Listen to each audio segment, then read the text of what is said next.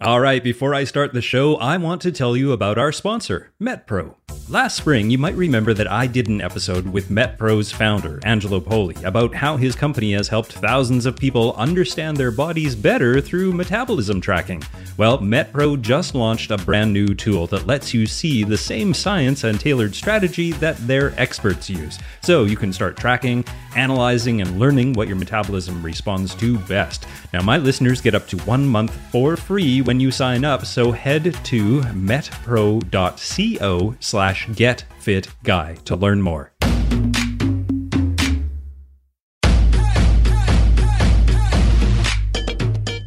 Welcome to the Get Fit Guys, quick and dirty tips to slim down and shape up. My name is Ben Greenfield, and I'm the Get Fit Guy.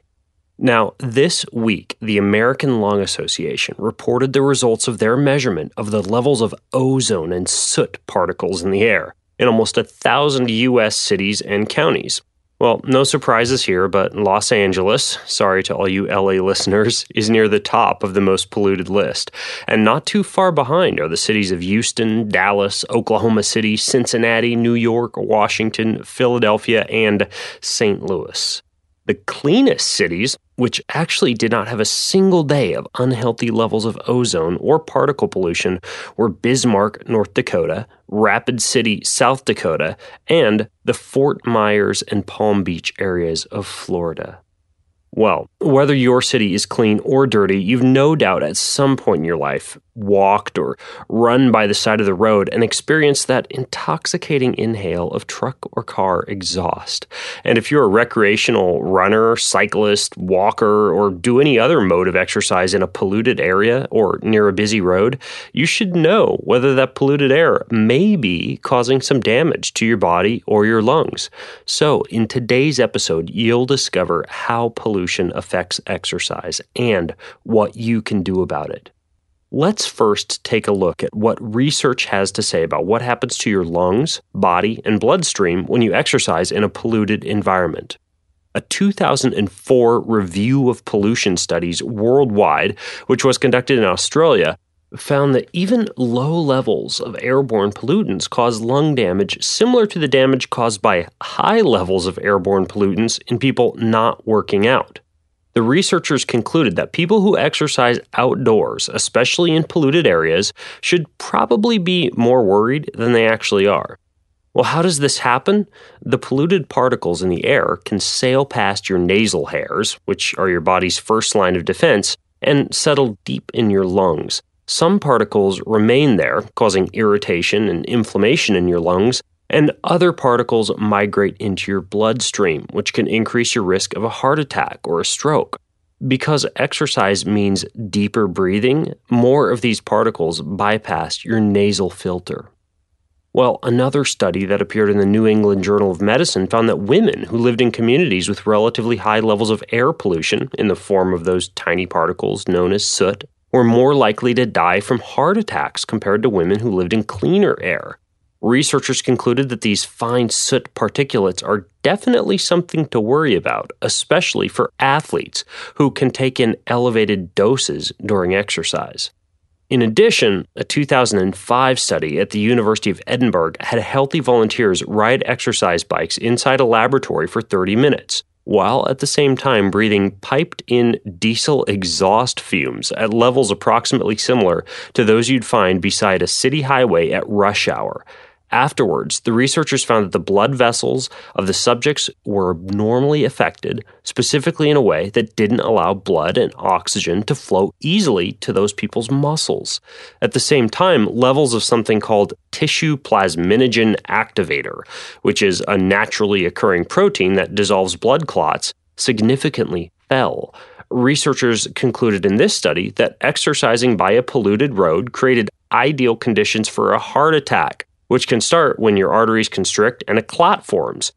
Without sufficient levels of that tissue activator, the clot isn't dissolved, the artery is blocked, and the heart is damaged. Well, before you throw up your hands and quit exercising altogether, let me tell you, it's not all bad news. In a recent study published in the Medicine and Science in Sports and Exercise journal entitled Anti-Inflammatory Effects of Aerobic Exercise in Mice Exposed to Air Pollution, a longer timeline was used to study exercise in polluted environments. In previous studies, the effects of polluted air were studied immediately after exercise, but not for an extended period of time after exercise. But in this study, a 5-week timeline was used. Well, it turns out that mice exposed to those diesel exhaust fumes you heard about earlier, those poor mice, in the absence of an exercise program, saw a dramatic spike in lung inflammation and free radical damage to their cells from that pollution. But a group of mice that exercised while being exposed to the same level of pollution seemed to undergo changes over those 5 weeks that almost completely protected them from the pollution. Researchers concluded that long-term aerobic exercise presents protective effects, possibly by the body creating natural antioxidants that fight against the damage caused by pollution. I want to tell you about today's sponsor, the FitTrack Dara Smart Scale. FitTrack gives you in-depth insights on your fitness progress to help you reach your goals. The Dara Smart Scale measures 17 health metrics, including BMI, hydration, muscle mass, and a whole lot more, and it syncs with the free FitTrack app. So all your health insights are available, well, wherever you are. And the scale takes up to 8 different users, which is something I really like about FitTrack because, well, I don't live alone, and it's really nice to have those insights available to everybody in the house. I like to track my muscle mass, but my partner has an eye on her hydration levels. So whatever you want to focus on, FitTrack can help you do it. So stop measuring just your weight and start measuring your health with FitTrack. Go to getfittrack.com/fit to take 50% off your order. Plus, for a limited time, you'll also save an additional 10%. If you go to GETFITTRACK, that's getfittrack.com/fit, and you will save 50% plus an additional 10% off your order. So don't miss out on this amazing limited time offer and go to getfittrack.com/fit. So what about the effects of exercise and pollution in humans, who aren't necessarily the same as mice? Well, in humans, studies have found that daily hospital admissions for respiratory and cardiovascular problems do indeed correlate with air quality readings, as you might expect. But upon closer inspection, the health benefits of exercise seem to outweigh the risk of pollution.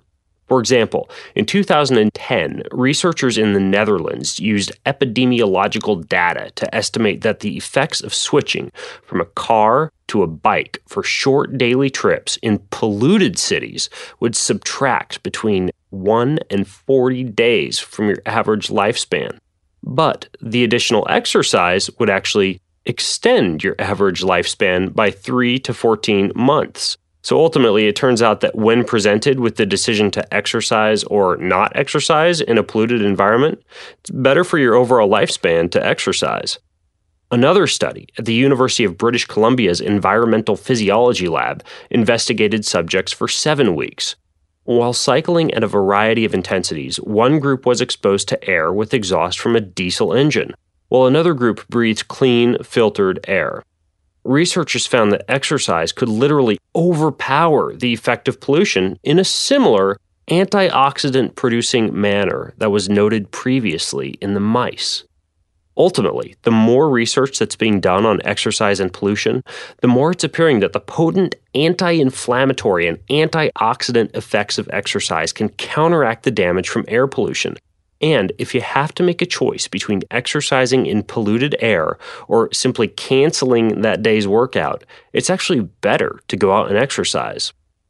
Once you're out there exercising, you have to know how to minimize the damage from exercising in pollution. Even if you are going to make that decision to trust your body's built-in protective abilities and go ahead and exercise in polluted air, you should take steps to minimize the damage. So here are my 5 quick and dirty tips to keep you even safer while exercising in pollution. Tip number 1 is to time your workouts. Due to heat from the sun and ozone, which affects pollution, air quality is lowest when temperature is highest. So plan any outdoor exercise in the cooler morning or evening times. Tip number 2 is to steer clear of roads. Avoid walking or biking along busy streets where levels of pollutants tend to be significantly higher by moving just a few feet away from the road, or preferably avoiding busy roads altogether. You can significantly lower airborne particle inhalation. Tip number 3 is to do your research. At airnow.gov, you can check the EPA's daily air quality forecast for most major cities in the U.S., and then you can decide which day might be best for your big outdoor run or bike ride if you have something like that planned. Tip number 4 is to wear a mask, and I've personally resorted to this tip while exercising in busy, polluted cities like Bangkok and Hong Kong. Although I don't get any fashion points, I've found that my pollution nausea post-workout tends to be significantly lower after a run in which I've worn one of those special filtration masks. Tip number 5 is to use antioxidants. And sure, your body does produce its own antioxidants, but it's smart to give your body some help with food or supplements too. So look for foods high in antioxidants like pomegranates, blueberries, cherries, kale, and tomatoes, all of which can help you fight those free radicals even better. Now, if you have more questions about exercise and pollution, then be sure to listen to another recent podcast that I recorded over at bengreenfieldfitness.com about exercise and pollution. I'll link to it in the show notes, or you can just go over to bengreenfieldfitness.com and do a search for pollution. And you can also join the conversation over at facebook.com/getfitguy. And I hope to see you there. Until next time, I'm Ben Greenfield, the Get Fit Guy, asking you, what are you waiting for? Go get fit.